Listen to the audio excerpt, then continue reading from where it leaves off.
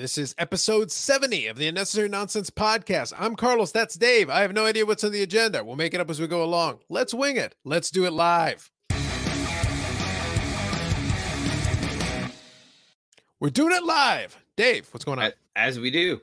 I would like to share a story with you first to start off that I feel you'll appreciate, Carlos. You have a story. Go ahead. Because you love beer. I do. You love. I'm not drinking it right now because I had already started this before we started recording, but I may magically disappear through the power of editing and suddenly a beer will find its way into my hand. I can't promise yes. I can't promise no. I'm just saying. Something to stick around for longer than, 27 seconds or whatever the time is you were talking about earlier. Inside joke. Continue. Anyway, because you love beer, because you love randomness, and because I know you love memories of the bachelor party in Cleveland. Yes, the most glorious of bachelor party. By the way, for the record, not my bachelor party, his. I present to you. Nice. Hofbrau Oktoberfest. But is that different than the one I've seen before, or is that something else? No, well, it's not the one that's normally in the LCBO. The one that's normally in the LCBO is just Hofbrau, like the regular beer. Because apparently for Oktoberfest, which was virtual this year, how they did that, I'm not sure, but that's what I've been told. Okay. Probably a Zoom call, like everything else. Each brewery in Munich brews a special beer for Oktoberfest. So if you go, so it's basically they have a Radler, a Dunkel, which is like a darker beer. Okay. And then they're like lager equivalent, if you will. But it's not the regular. It's like the Oktoberfest beer. That's what you get. So each one makes their own specifically for Oktoberfest. This one is the only one that's available in Canada. And it's good. And it is, when we were at Hofbrau House in Cleveland, they had this for some reason because, we went in August and Oktoberfest is end of September to beginning of October. So reasons. But it was the only one in that Hofbrau was actually brewed in Germany and shipped over. Everything else was brewed there. Indeed. Little known fact about that. The reason why Oktoberfest starts in September is that in the fatherland, the father actually put the calendar in incorrectly, but since he didn't want to ask for directions, he just left it as is. Oh, there you go. That's a fake story I just made up. But it's on the internet. It sounds real, doesn't it? Yeah. If we put it on Wikipedia, it's legit. If you say it enough, often enough, and loud enough, people will believe it. Correct. Absolutely. #history. All right. So we did have a couple of basic topics that we kind of ran through. It was a little bit of a mishmash, a potpourri, if you will. And I'll probably just interject some random stuff just because I feel like it. But where do you want to start on your little mini agenda there, Dave? Well, can we go to the story that's been keeping me awake at night? The story that's been keeping you awake at night? Yes, in anticipation. Oh, please. You apparently have a story about a pro wrestler that applied to a job while you worked at Wine Rack. Ah, yes. So this will be a playoff of like last week's episode. Those of you that only made it for the first couple of minutes of last week's episode will never know about it. But the idea was that, so I was working at the wine store at the time. So this is when I had just finished doing some post-secondary school stuff. Then I got into, it worked so well in terms of post-secondary school that then I immediately started working at a wine store, as you do. But so I'm at the wine store and I'm actually working at a secondary location because I was getting paid hourly. So extra shifts meant more hours meant more money. I'll take it. Thanks very much. It was an easy enough job. But the irony is that I'm not a wine drinker, so it wasn't that interesting for me. But that doesn't mean I don't know how to sell wine. So we're good. So as part of it, though, we had a bunch of stuff come in. And one of the things that came in was some people submitted some resumes. And then I was kind of hanging on to them to deliver them to the acting manager there. But as I was flipping through them, just quickly do a little pre-scan of them. And I was scanning through and I noticed that one of the resumes had on it, professional wrestler. And I was sitting there like, okay. Now, for those of you who may or may not be aware, if you ever go to like wine stores, predominantly ladies are the ones who run or a lot of the people that work in it. It isn't to say that there are guys that do it. Obviously, I was doing it at that time. And my job predominantly was to kind of keep an eye on things, make things work, and then obviously go get crap in the back, refill the shelves and do all that. Although everybody could do that, but it was just one of the things that I did, just kind of keep myself occupied. Plus it was good exercise, to be honest. So I volunteered for that particular duty as much as I could. But as I was scanning through it, I thought it was very interesting that this was the case. So I quickly scanned, and she was a female professional wrestler based out of Canada. And the interesting thing is that I hadn't heard of her, but I heard of the organization that she wrestled for. So I had to look in it. I was looking into it. Now, again, so I was working at the wine store back in, this would have been about before I started working at Shaw. So this would have been about 10 years ago. So it's been a little while now. Long time, man. Yeah, it's been a long time. It's been a long time. So this is the person in question because they had their stage name on it. So you could actually figure it out. This is Taylor Wilde. She was actually a women's champion at TNA that eventually today is now Impact Wrestling. So she is a Canadian professional wrestler who retired in 2011, not long after the time she submitted the resume at the thing. So she was still a professional wrestler while she applied I think for the wine rack? she was, but I think she was towards the end of it. She might have been on like a hiatus or something. I don't remember the exact details because obviously it's been 10 years. Kind of a random like career trajectory. Well, I think it was more a case of like again, I'm speculating, 100% speculating. I don't know. You'd have to check with her, but I would suspect that if you're at the end of your wrestling career and you're just trying to figure out what you're going to do next, even if you want to take like post-secondary education or something, maybe to get a job doing something else, well, maybe you need to work to make a little bit of money. Not dissimilar. I can't argue or complain about it because it's like, well, what do you think I was doing? I was working at the wine store, getting paid by the hour, not for my health, Dave. I wasn't doing it for my health or for my enjoyment. I was looking at it because I didn't have a specific employment path that I had figured out yet. I carved out my niche later on. At this point, I kind of have my niche figured out. So I work as a professional in what I do. But at that time, it's like, all right, look, I just need to make some money anyway. I got bills to pay anyhow.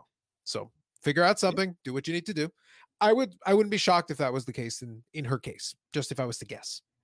Now, did she get the job? Nope.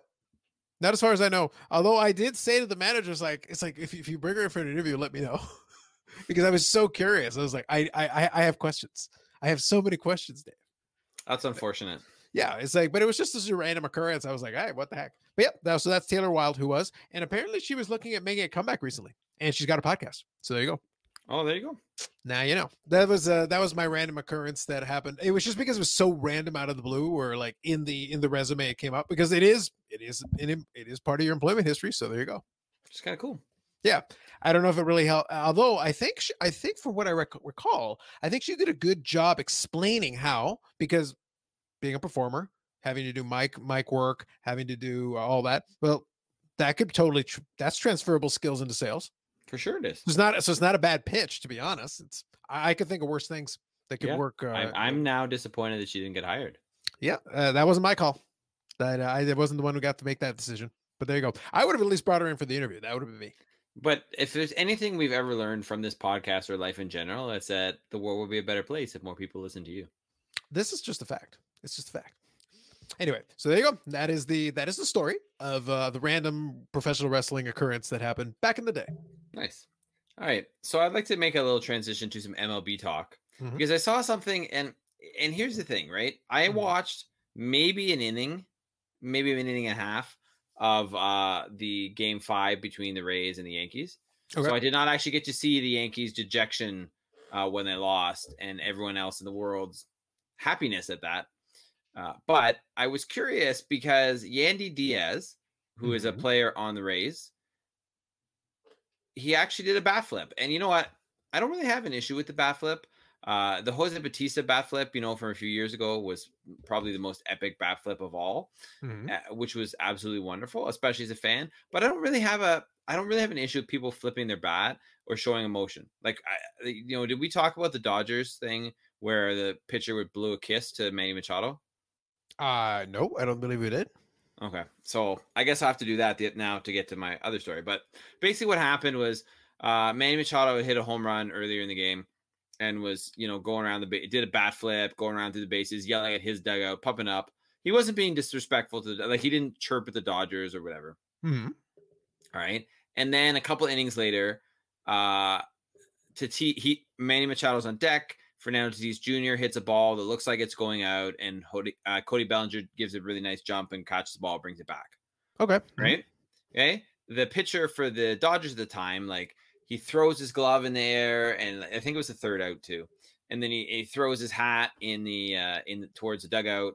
Okay, again, not chirping, but then Manny Machado starts chirping, and it starts going back and forth and whatever. And it's like, you know what? Like, guys should be allowed to show emotion. I have no issue with that. And bat flips are wonderful. But bat flips are not wonderful, Carlos, when you take a walk, which really means nothing. It wasn't like it was a bases loaded walk. It didn't score a run. It didn't change the outlook of the game.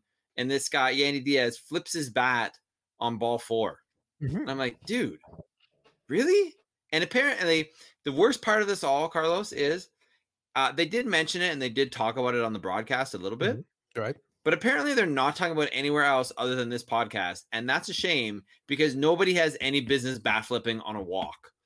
Everyone has business bat flipping on a walk, Dave. I think they should bat flip on every single walk. They should do it on the first inning of the first spring training game. You know, then you're just gonna have bat flip. I just struck out. Bat flip at the pitcher. Show him true disdain. Your pitching's so garbage, you walked me. Here, take a bat.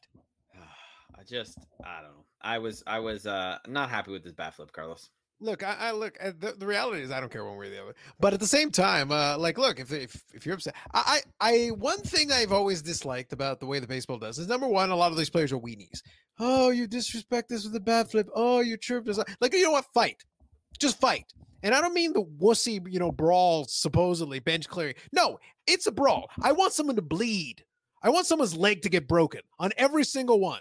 I don't care if it's the manager. I don't care if it's an umpire. I don't care if it's the mascot. I don't care if it's Sir Purr. I don't care if it's Sir Mix-a-Lot. Someone's gonna get it. Are you just adding Sir Mix-a-Lot references again because we get more views apparently that way? Listen, Sir Mix-a-Lot is carrying this podcast, Dave. Literally carrying. It'd be nice if anyone else knew what we were talking about, but hey.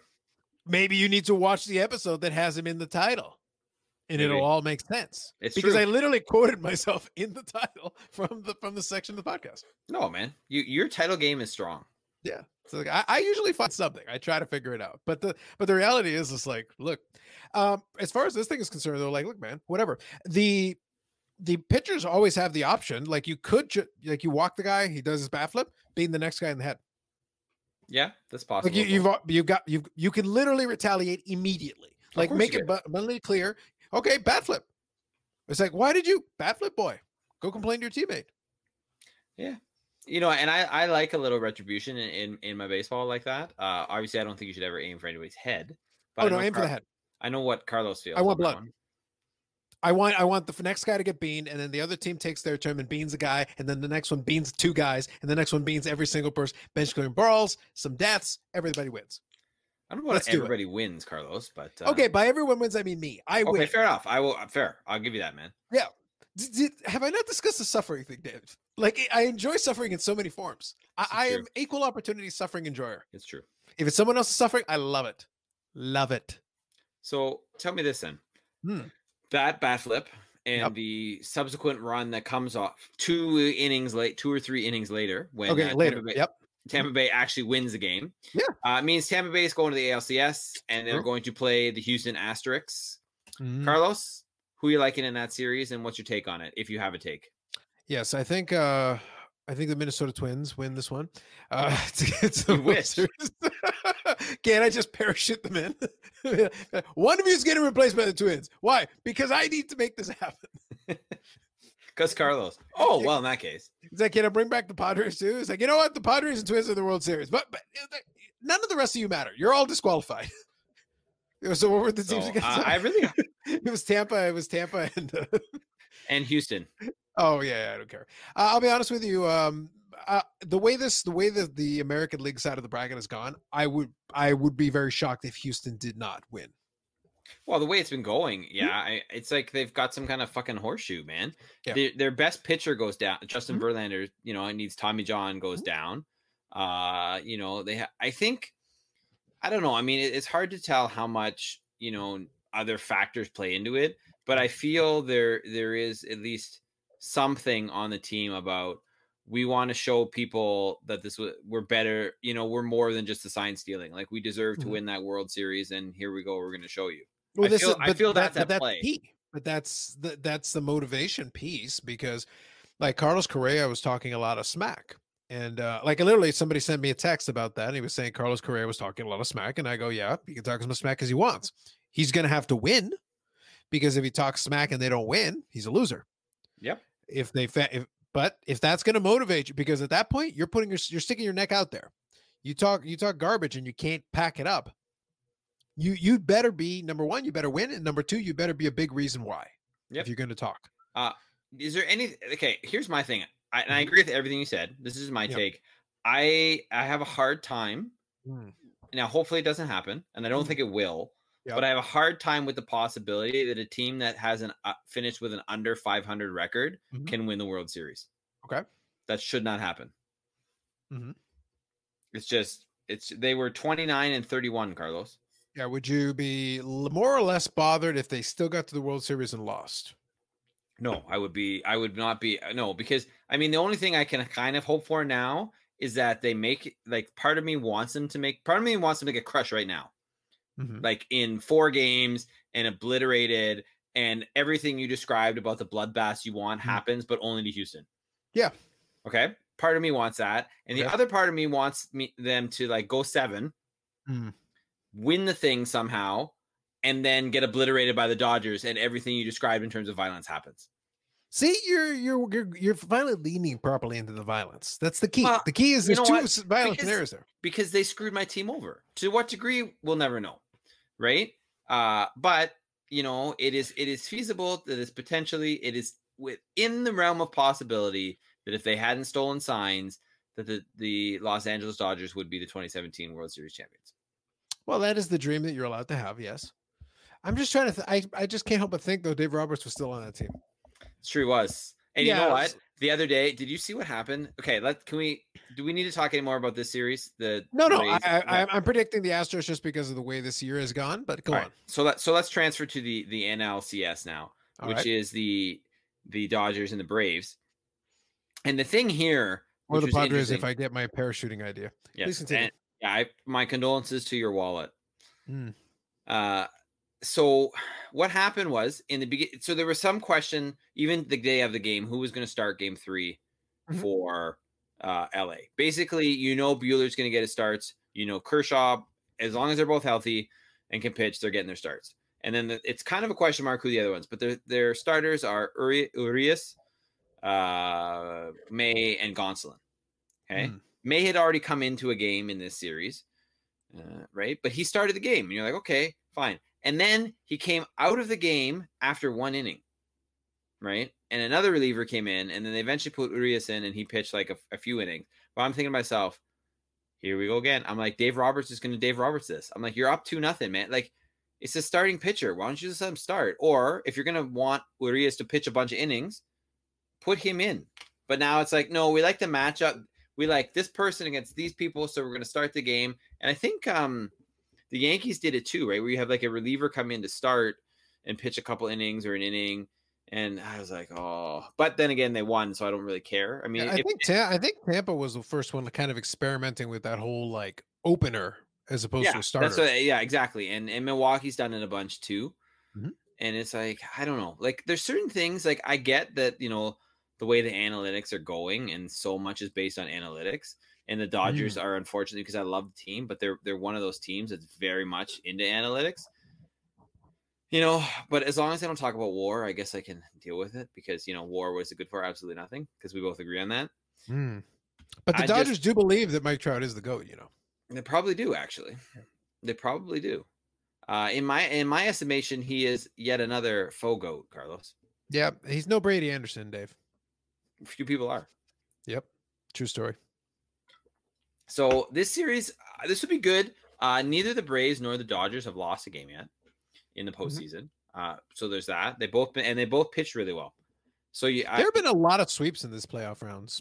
The first couple. To be honest, other than really the in my opinion the Yankees Rays series, everything else has been sort of ho hum. I mean, the game 2 of the Dodgers Padres series was really good, but in terms of a series, it really wasn't a series at all, right? Yep.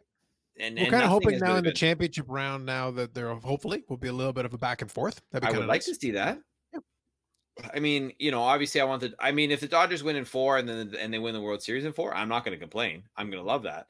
But, you would like to see a series something, because there hasn't been a heck of a lot of drama in this postseason at all. No, not really. So do you have a prediction for this one, or you have a feel for one way or the other? Or you want to talk about the new GOAT, Travis d'Arnaud? We can. No, I think what I said earlier stands. Like if we're not going to have the Padres, the correct and rightful World Series champions, the only legitimate World Series champions, really. Minnesota Twins? No, the San Diego Padres, the only rightful true champions. Really, the people's champions, Dave. The people's champion. This other championship supposedly irrelevant, meaningless. But no, I would expect that the Dodgers should get there. It's what we talked about earlier. Like this is the year where the way that this bracket has gone is if they weren't going to get knocked out in the first round in an upset, which would have been funny for me. But if that wasn't going to happen, then they should run the table. This has to be the year where they go. Given the way the bracket is now, it should be to the house. So you don't? Is that because you just feel they're a superior team, or you don't think the Braves are that good? I don't think the Braves are ready to be that team. Like they're good for what they are, but it's not like they're not really a dominant team. They're just a team that has a lot of players, quality players who can play well. If they get hot, they can definitely win some games and make a series out of it. But in its case, I honestly believe that if the Atlanta Braves go to the World Series, it's going to be because the Dodgers did something stupid again. Like that's pretty much several things stupid. Yeah, but that's well within their capability. That's well within their wheelhouse. Well, we've seen it. We've seen it before. Yeah. So this is on them. It is up to the Dodgers to basically execute what's directly in front of their face. Get past the Braves, get to the World Series, and you'll get one of Tampa or Houston. And to be honest, they should be favored against either one of them. Yeah, they should be. Yeah, absolutely. Yeah. So it's like, to me, if you want it so badly, this is about as good an opportunity as you're going to get. It's on a silver platter for me. Now, how much of that do you put up to Mookie Betts and his impact and his influence on the team and that signing, right? Because realistically, you could argue and at least you could potentially make an argument that in terms of, say, starting pitching, they got worse this year than they were last year, right? Losing Rich Hill and Hyun-Jin Ryu. And their lineup is more or less the same other than Mookie Betts.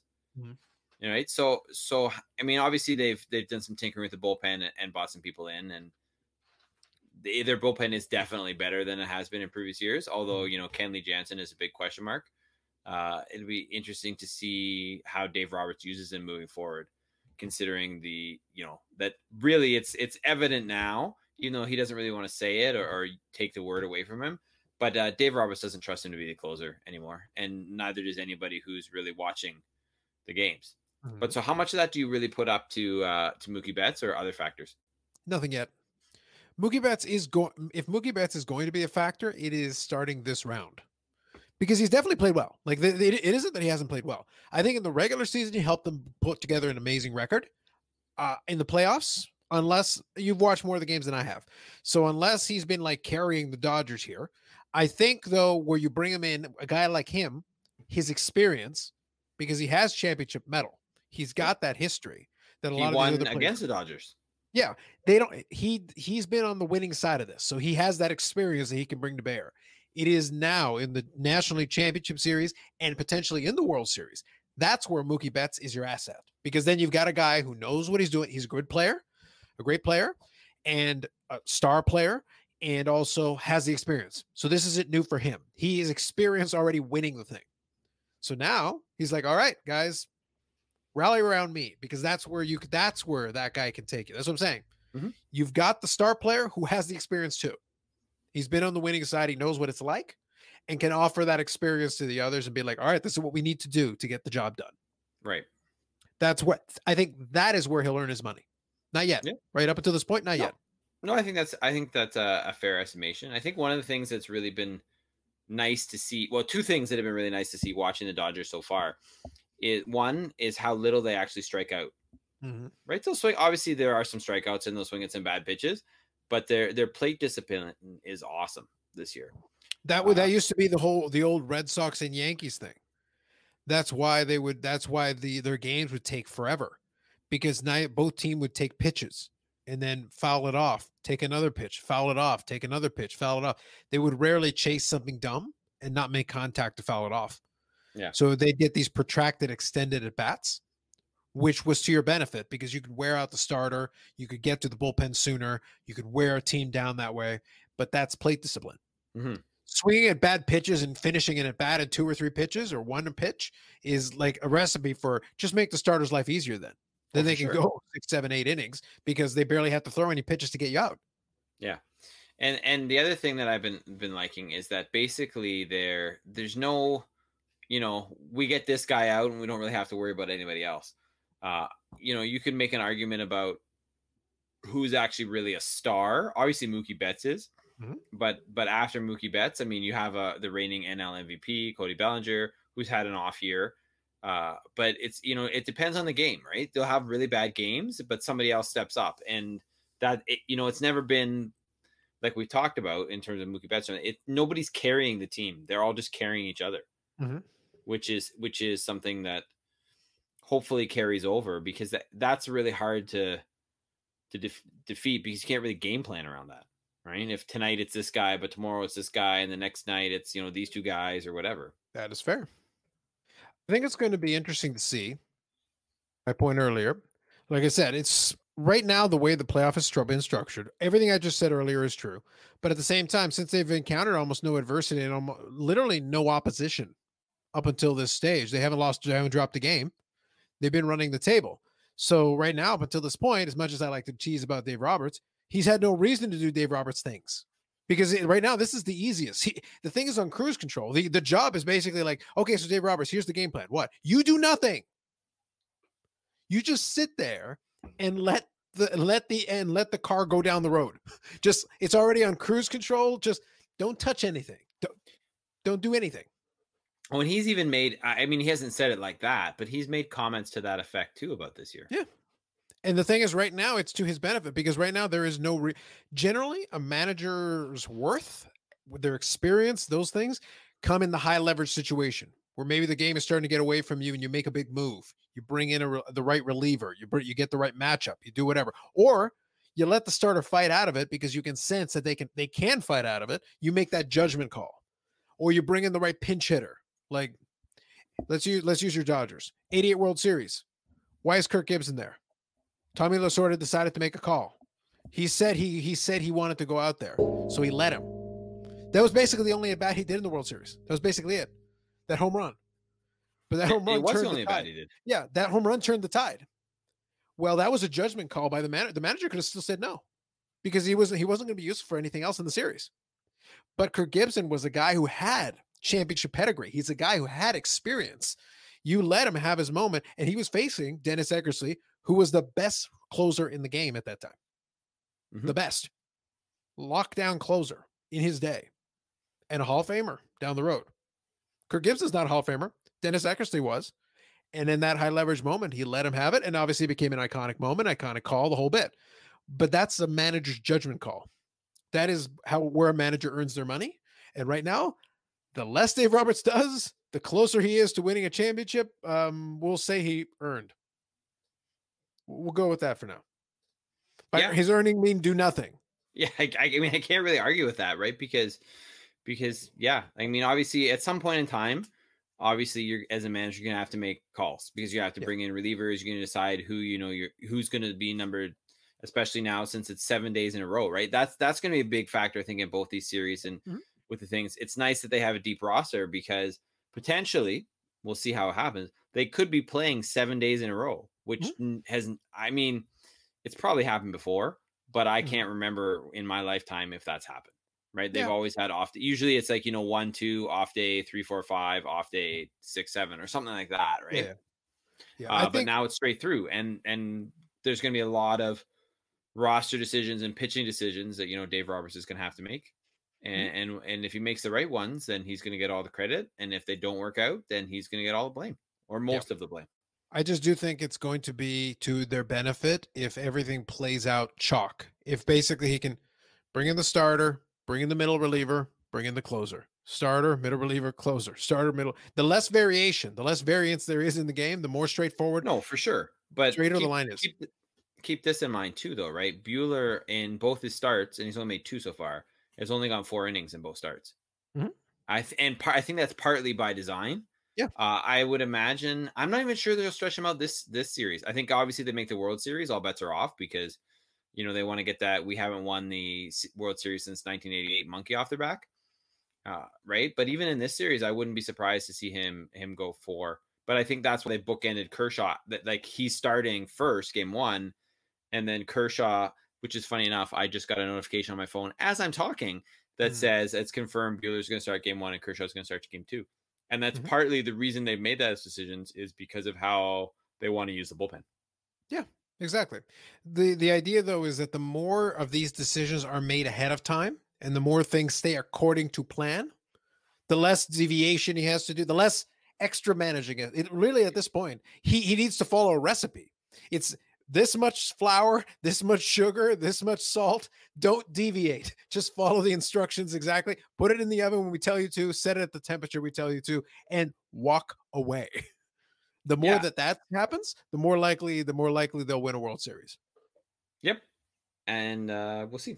That's the analogy I would use. Don't you like that I use baking a cake as an analogy? All you have to do is follow the instructions. Remember, and I will never, I hope I never forget this, but you explained derivatives to me using a cake metaphor. I am the goat of cake metaphors, right? Amongst other things. Now you just make me want some cake too. Nah, I'm okay. Carlos Sr. would agree with me. Yeah, but he's the man who innovated by creating Cake Day. He's a smart individual. I mean, props and respect to Carlos Sr. That man never gets enough due. No, don't bolster this man's ego. I should know about egos in this space. Do not bolster this man's ego. He attempts to have an ego to rival my own, and I will stifle that shit where it begins. It will not. It will be put down. Come on, man. He's a good man. You got to give him that at least. Especially not that.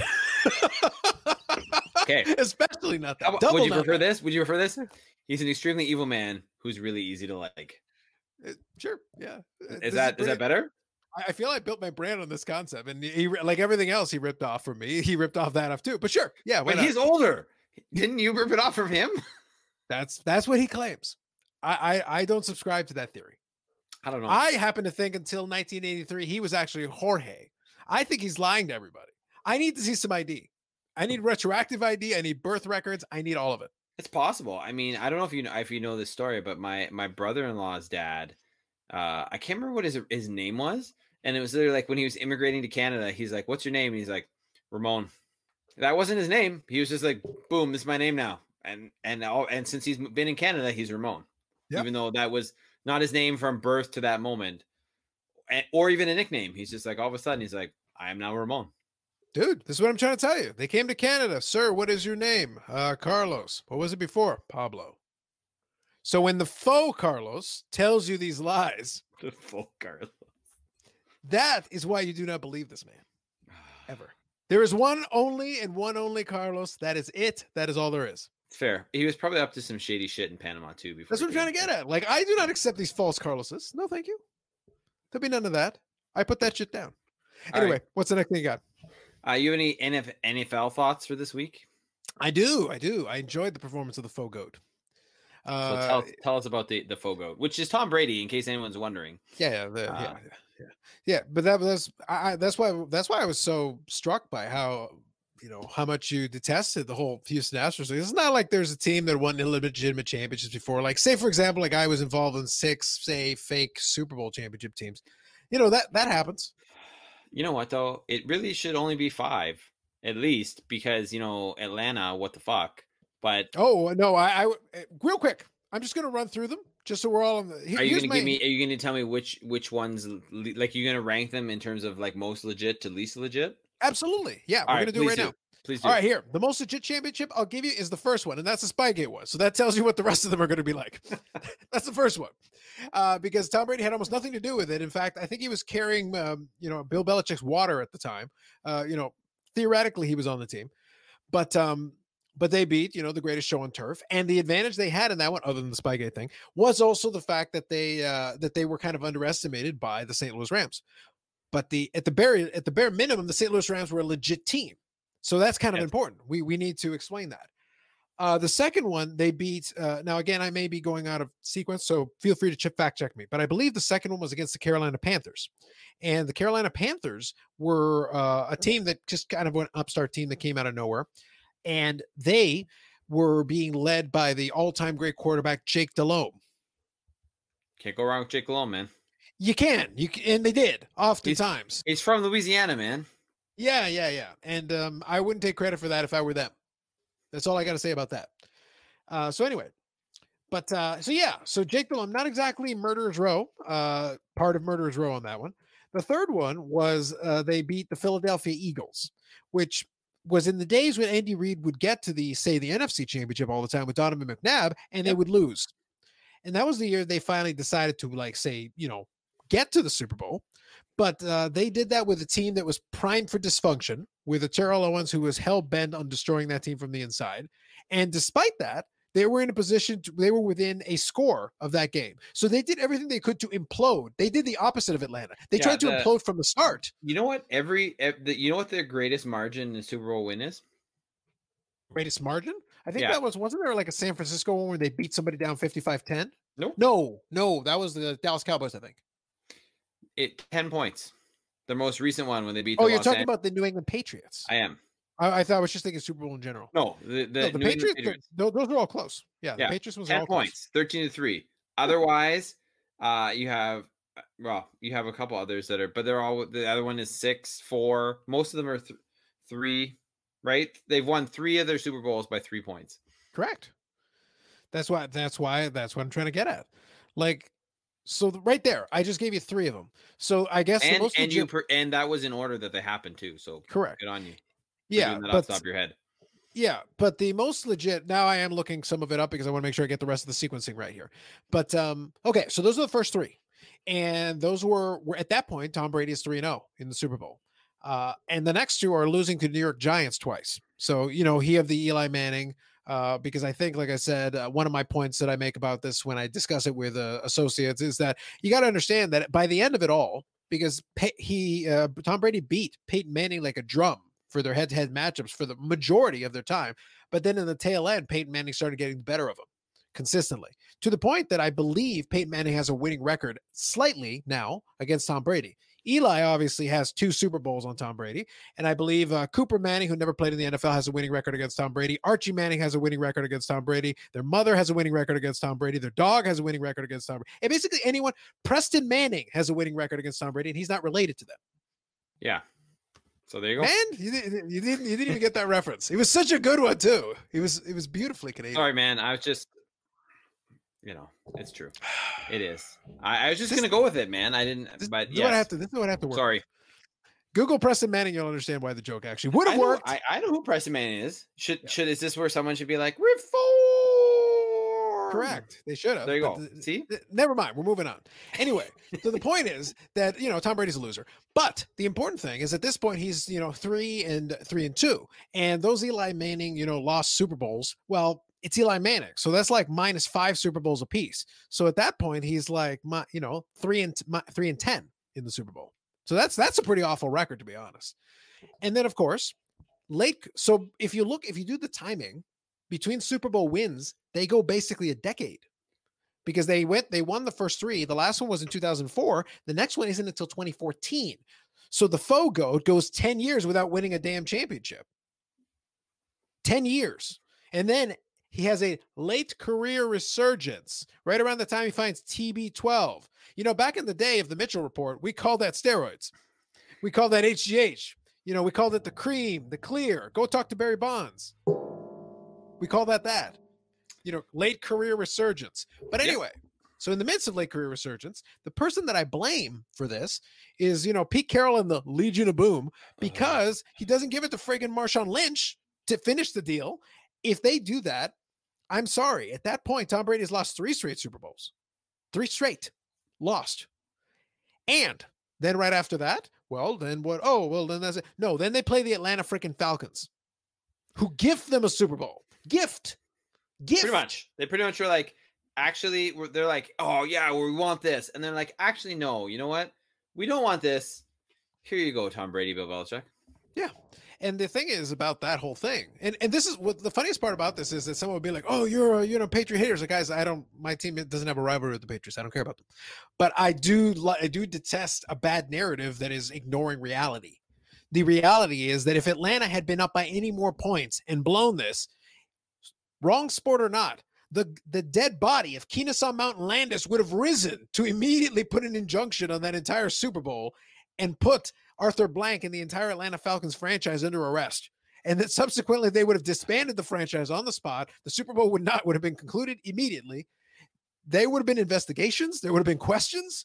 Somehow, somehow someone would have gone to jail. I promise you, because there is no logical explanation for how you can blow a lead like that in the Super Bowl when your only goal in life. And I still believe this, and I have to have somebody run the numbers. I still think they could have won the Super Bowl just by kneeling for the entire fourth quarter. I'm not convinced you couldn't have done that and somehow won that game. It's quite possible. I mean, running the ball would have been nice, but no, just kneel. Who cares? Just kneel. Well, you know what? It's a lot harder to fumble when you're kneeling. Correct. Just kneel. Not impossible. And you know what? I don't put it past the Atlanta Falcons because ever since that game, they have not been the same. They are such losers. It's incredible. But it's okay because they play in the same division as New Orleans and they're New Orleans arch rival. So I hate to say this because I didn't know what going into that game, right? Because I actually think we watched part of that game together. I think I actually came over your place for part of that game. For the Atlanta Falcons one, I'm trying to think. But I actually rooted for the New England Patriots in that game. That's the only time in my life that I've ever rooted for that team. So it's your fault. Or I instead of saying it's me personally my fault, I would say it's probably some voodoo curse that somebody in New Orleans put on the team. I'm thinking that's what it was. And that was short-sighted. Because here's the thing. No one cares about if Atlanta wins that Super Bowl, no one cares. Dave, it doesn't matter. But you know what it did? It fueled this false goat narrative. The faux goat was built on the back of that garbage. So here's the question, because I think the viewers deserve to know, Carlos. Can I get to the last Super Bowl just before that? Sure, go ahead. Because I'm almost done my faux goat argument here. All right. Okay. So far, if you've noticed, I basically allege that only one of these Super Bowls is legitimate. And that's the one where this Spygate. That's what I'm classifying as legitimate. That's the best I can do for the Patriots. Also the first one. Also the first one. So at this point, that's 2001. So that's 19 years ago. That's the only one that I sort of consider legitimate-ish. So we go to the last one, which is they played a Los Angeles Rams team that was true trash. Literally, I am convinced, as far as that game is concerned, I'm convinced if both starting quarterbacks had gone down for injury, the outcome would have been virtually the same, which is to say the quarterbacks were irrelevant. They could have injured Tom Brady in the first quarter, and the Patriots would have still won. 13-3 final. I don't even know who the backup for LA was. I would have considered starting them. Well, but here's my thing, Carlos. What about this, okay? What about this? What about the fact that maybe the NFL screwed New Orleans Saints on purpose in the NFC Championship game that year because they knew someone had the clairvoyance to know that New England was going to beat them, would beat Los Angeles, but they wouldn't have beaten New Orleans. Thoughts? No one needs to screw over the New Orleans Saints for the New Orleans Saints to lose. Their franchise's existence purpose is to lose, except that one time. But what I'm saying in this instance, Carlos, right? You have said it to me multiple times that you feel New Orleans would have been better in that game than Los Angeles was. But the problem is you couldn't beat the Rams. The Rams are trash. So what do you want me to say? What's worse than trash? That's the New Orleans Saints. But yeah, I agree with your point. They could have. You probably could have started the game and they still would have won it. Oh no! If I had started the game, we would have won by 80. I get like oh my going away Brady would have retired at halftime. He goes, I'm not dealing with that. It's like I'm done. I'm out. Deuces. I'm retired. No, it would have been an embarrassment. Like you don't even know. I would have even bothered to throw the ball after a while. I'm like, oh, you know what? I'm gonna run the ball myself. I am doing a quarterback sneak. Why? You can't stop it. You guys suck. So yeah, and that was the one we both boycotted for different reasons. I knew it was going to be a bad game. Like, but you know what? I don't regret not watching that game in any way, shape, or form. No, that game was trash. That game was utter trash. But no, the reality. So here's the thing. So at that point, like, think about that. So 6 Super Bowl championships, and 3 of them the last 3 in particular are egregious. Like the last 3 of them are an embarrassment. And I skipped over the one where the Eagles beat them, and Tom Brady lost to a backup quarterback. So he's lost to Eli Manning, who's a third string quarterback, and he lost to Nick Foles, who was a backup quarterback.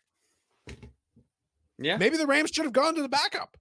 Maybe the backup's records are tremendous against Tom Brady in the Super Bowl. Burn. They're undefeated. Burn. Even though Eli Manning was starting quarterback, right? Like allegedly. Okay. I like to think that Michael Strahan was the starting quarterback of that team, but he might have been. It wouldn't hurt. But the point is that like that's what you have to face. That's it. Again, losing record against everybody named Manning. Preston Manning, the dog, Cooper, all of them. All right. So here's my question to you. What's your question? Okay. So in all seriousness, though, okay. I was very serious about 95%. I know you were. I know. 95%. But what I'm saying here is your answer that you're about to give me cannot be Jameis Winston because I know you don't actually believe that. Okay, go ahead. All right. Who's the real GOAT? Who is the real GOAT? I'm not arguing with you that Montana. I don't think Montana's been thrown.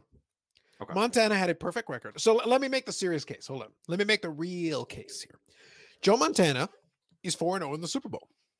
Joe Montana played for that San Francisco 49ers team in an era where you were not putting up the gaudy numbers. So that's fair.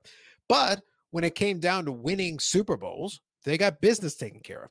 And that San Francisco 49ers team, in the midst of doing that and winning those championships, didn't have all manner of shadiness to help them.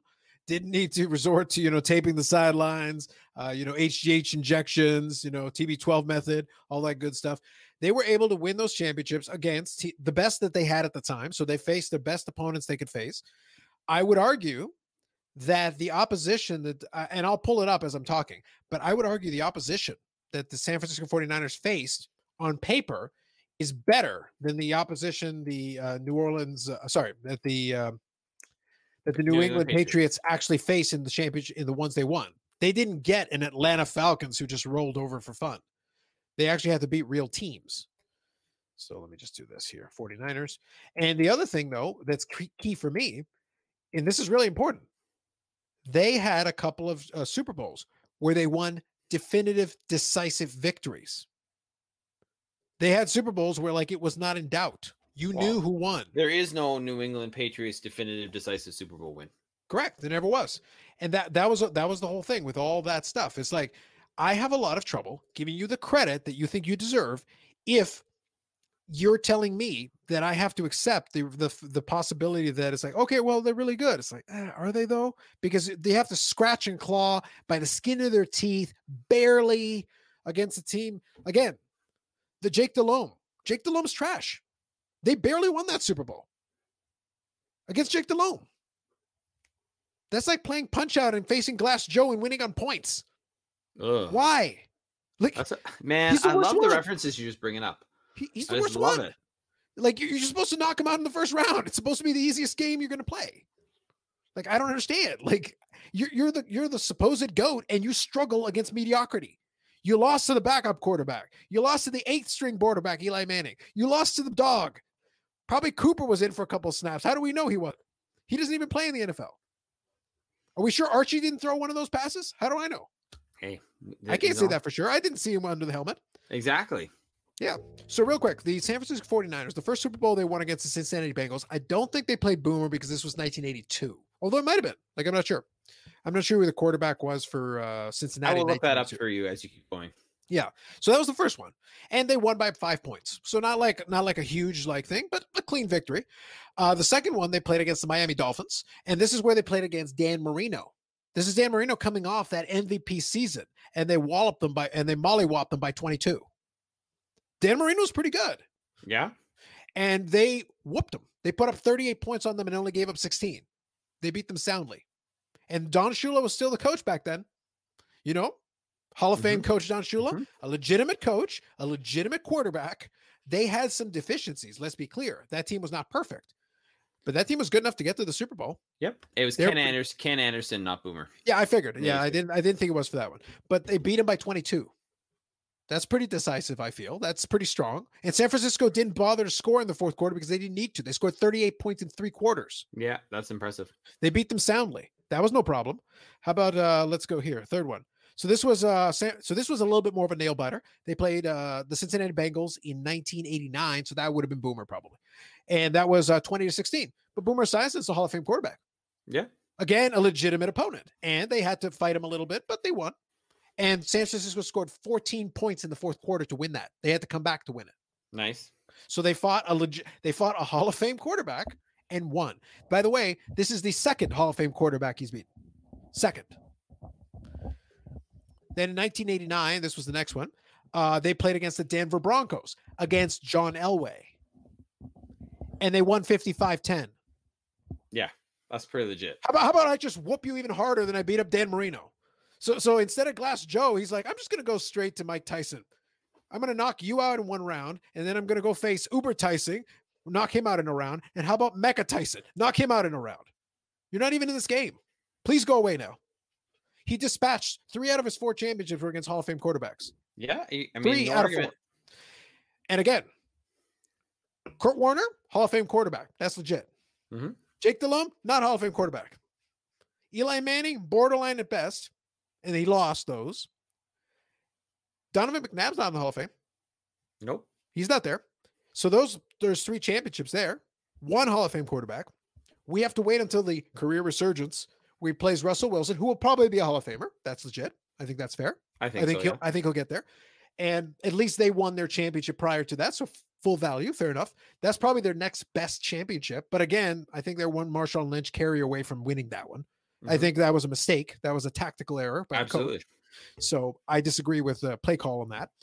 So that's, 2. And then after that, we're looking at Matt Ryan, meh. Jared Goff, really? Not exactly a murderer's row here, bro. And by the way, you barely beat Jared Goff. You barely beat Matt Ryan. You had to come back to beat Matt Ryan. Like, it sounds to me like he's trash. I think Tom Brady's like, a borderline Hall of Famer at best. Borderline. I just wait for all the Patriots fans to just go nuts on the comments. Yeah, is there like an 8th ballot? Could you hold him back for like a decade or 2? Just sit back and I'm like, we got to think about it. You know what?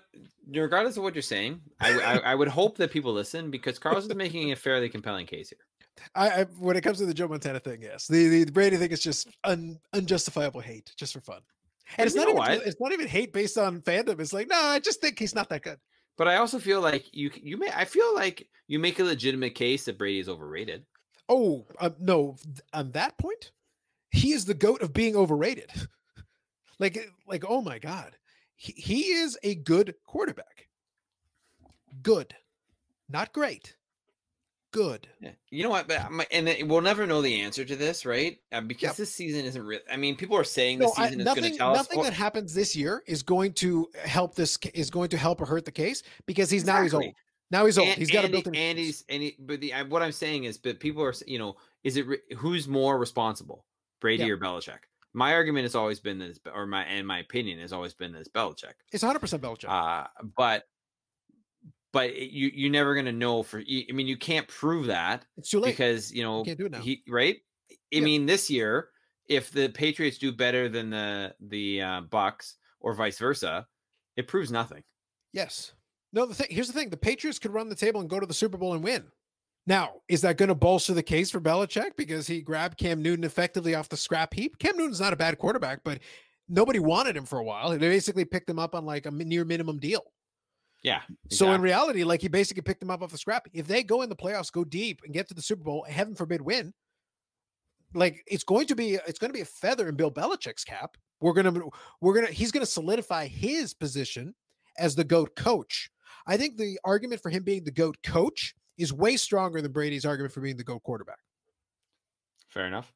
Like it's just because he's done it for so long, so many pieces. And by the way, he was also involved in personnel. He's basically the general manager too. So it's like he built the teams. Mm-hmm. The guys Brady's throwing to, the guys that are blocking. And keep in mind, you've had a lot of, there haven't been a ton of big name stars on the Patriots rosters. Yeah. And when they had the big name wide receiver, they didn't win. They went 18-1. That's so satisfying that it is against the 8th string quarterback. Think about that. So any before we wrap it up then, Carlos, that was fantastic. I hope people appreciate that. Any thoughts about any of the games this week in the NFL? Well, not really. I think it's going to be an interesting week because right now it's because of the lack of training camp and all the things that have happened so far. It's gone like on a week by week basis. Joe Flacco is now going to be in for Sam Darnold, so he's doomed too because he's a statue. He can't move. So that's going to be funny. I think it's going to be a day where I'm going to put on Red Zone and just kind of let it flip around. I'm going to be curious to kind of see because I really don't feel like there's a specific game that I'm like, oh yeah, I got to watch this specific game. See what happens. Because right now there's a couple of matchups just like, ooh. Yeah. Ooh. No, fair enough. It's interesting though too to see how we're going with, different teams having sort of COVID outbreaks, and how that is or is not going to play effect in the, either the results or when the games get played. Obviously, we had the one game from last week, the Pittsburgh game. It wasn't because of Pittsburgh; it was because of Tennessee, but had we rescheduled. But it looks like Buffalo and Tennessee are playing on Tuesday, I believe, this week. I believe there is a Tuesday game. That's right. Which I'm all for football on different days of the week, but this is kind of weird. And it's question of who's going to be able to play and who's going to be healthy enough to play, and the protocols, and the league is getting really tested in that. Also, there was supposed to be not supposed to be. There is a hurricane that currently hit Louisiana, but they've decided that they're going to play the Saints game on Monday night in New Orleans. I feel there should be a prop bet on whether the power goes out in that game. But it's one of those, do I want to watch a rookie quarterback pick apart the Saints defense, or do I not? Where are they playing again? San Diego. Ooh, you mean Los Angeles? Yeah, so I'm not, you know what? But haven't I said on this podcast before that I can call them Los Angeles Rams with no problem, but for some reason I have a hard time calling them the Los Angeles Chargers. So I just call them San Diego because why not? You should just be like Superchargers. Yeah, Justin Herbert has looked good in limited action, like as a rookie quarterback. Speaking of teams that I like to misname, Carlos, I am currently wearing a Miami Marlins shirt. Why? Because I like the logo. I see. It's that, honestly, that stadium and everything about that team, other than the players themselves, it's so gaudy. It's just like the weird sculpture they had in the outfield that for home runs. It was weird. The color scheme is just, they tried to go with this whole, South Florida, South Beach kind of vibe, and it just, But yes, Herbert has looked good. So the San Diego, Los Angeles Chargers, is that better? Sure. I don't know. We'll see. I mean, I think it'll be an interesting game because there's a lot to watch there watch there. So obviously I'm looking forward to that game. I'm also looking forward to seeing Buffalo on a Tuesday night. Cause Buffalo, but yeah, I think it's one of those things like this season almost was built for Red Zone. Right. Red Zone was built for this season rather. Yeah, I think so. First, now mind you, I'll watch my team, but the Packers are on a bye. So right now that they're off this week. When I'm just quickly looking at the schedule just to see if there's anything interesting. Give me a second. Yeah, so Cleveland's going to try to go to 4-1 against Indy. Interesting. Not particularly exciting, but interesting. Let me see here. Ooh. Well, yeah, the Tampa Bay game's already over. That happened. That was the Fogoats fall for this week. Interesting. And the Dallas Cowboys taking on the New York Football Giants in the battle of which team sucks marginally more. Yeah. Really, the Dallas should roll them just because the Giants are a disaster. Like a true disaster. To be honest, quite frankly, there are not a lot of like the games this week, unless your team's playing. It's nothing that I'm particularly excited about. I think maybe Colts Indy may be the best game, the best Sunday potential. Maybe Eagles Steelers. Maybe, but there's a couple of division leading Eagles at 1-2-1. Yeah, like what? But they did look a lot better last week. So that division's so bad. So bad, Carlos. It is so bad. It's such trash. Yeah, it's looking to be a tough week. Like, I kind of want Washington to win that division, just so you can say the Washington football team won. That would be a thing, yeah. I'm kind of hoping that, like, I'm rooting for the division winner there to win like 5 games. That'd be amazing. It's what at the rate we're going, it's. I mean, is that even possible with the amount of games they play against each other? Maybe if there are a few more ties. Okay. So like with some ties, we could get a 5-game winner in there. Like that's happened in the CFL before. The Ottawa team won with like -7 games or something, and they got to the Grey Cup. I think that's happened before. It does happen. It does happen. But Yeah, I don't remember the exact record. Like, Oaks can tell us. I think they were like 0-147, and they got to the Grey Cup. I think it doesn't really matter. Everybody makes the playoffs. It's like, no, they don't. Yeah, they do. Why not? Sure. In the East, yeah, here you go. You're in the Grey Cup. We didn't win anything. That's fine. We lost to the JV team. It's fine. Don't worry about it. Doesn't make a difference. I think that's it from us today. Then I got one more thing then before we go. Okay, let's hear it, buddy. All right. So Miami forced the NBA Finals to Game 6. This is The coronation of LeBron James has been delayed a day. Here's the question that we'll leave everybody with. Do they actually finish it in 6, or do they force a Game 7, and then all of a sudden in Los Angeles, the tremors happening are not from an earthquake? I think it goes 6. I think, but then again, you know what? Because we've, made some jokes here about Jimmy Butler being the hardest worker ever in the history of life. Yes. He's had some game. I mean, he's had a hell of a series. So it's certainly possible that they go 7. I, for one, hope it does for a variety of reasons. So could he lift some more fake weights, do some more primal screams, and intimidate the Lakers into forcing a Game 7? I think he can, Carlos. I think he can. I like it. But then I like to see the world burn. So this is true. It's kind of maybe you will, Carlos, if LeBron doesn't win. You should be rooting for Miami too, Carlos. I'm rooting for whatever will make Skip Bayless angry. I think if he goes to 7 and LeBron hits like an 80-foot three-pointer to win the championship, his head would actually explode. That's fair. I think that'd be kind of fun. It would be. You and the violence, Carlos. You and the violence. Hey, listen. It is what it is. I'm consistent on this point. You are. It is true. All right. So that's it for us. Now, then we'll finish it off here. Unfortunately, for some reason, it didn't occur to either one of us, but I'm going to do it right now. Yay, ticker. I just realized until you said that, I was like, I was looking at it, I was like, something's missing. Something is missing. But anyway, you can check out us on iTunes, Spotify, Google Play. Watch it on the YouTube channel. It's better. You get to see me make gestures and make faces and then passionately argue against the faux goat, the false goat that you have propped up on this mantle. I am here as the Grand Inquisitor to cease with this heresy. None of you heretics are allowed to make these football arguments anymore. He is the faux goat. The real goat, quotation marks, is Jameis Winston. The real goat, no quotation marks, is Joe Montana until further notice and unless you know when it changes. There you go. 3 Hall of Fame quarterbacks, Dave. 3 out of 4. 3 out of 4 Hall of Fame quarterbacks. That's a real goat. You have to beat actual opposition, not the Atlanta freaking Falcons. In accordance with the prophecy. True statement. So that's it for myself and Dave. I'm going to have to edit some of this shit because reasons. Anyway, so that'll be it for us. We'll catch you in the next episode 71 next time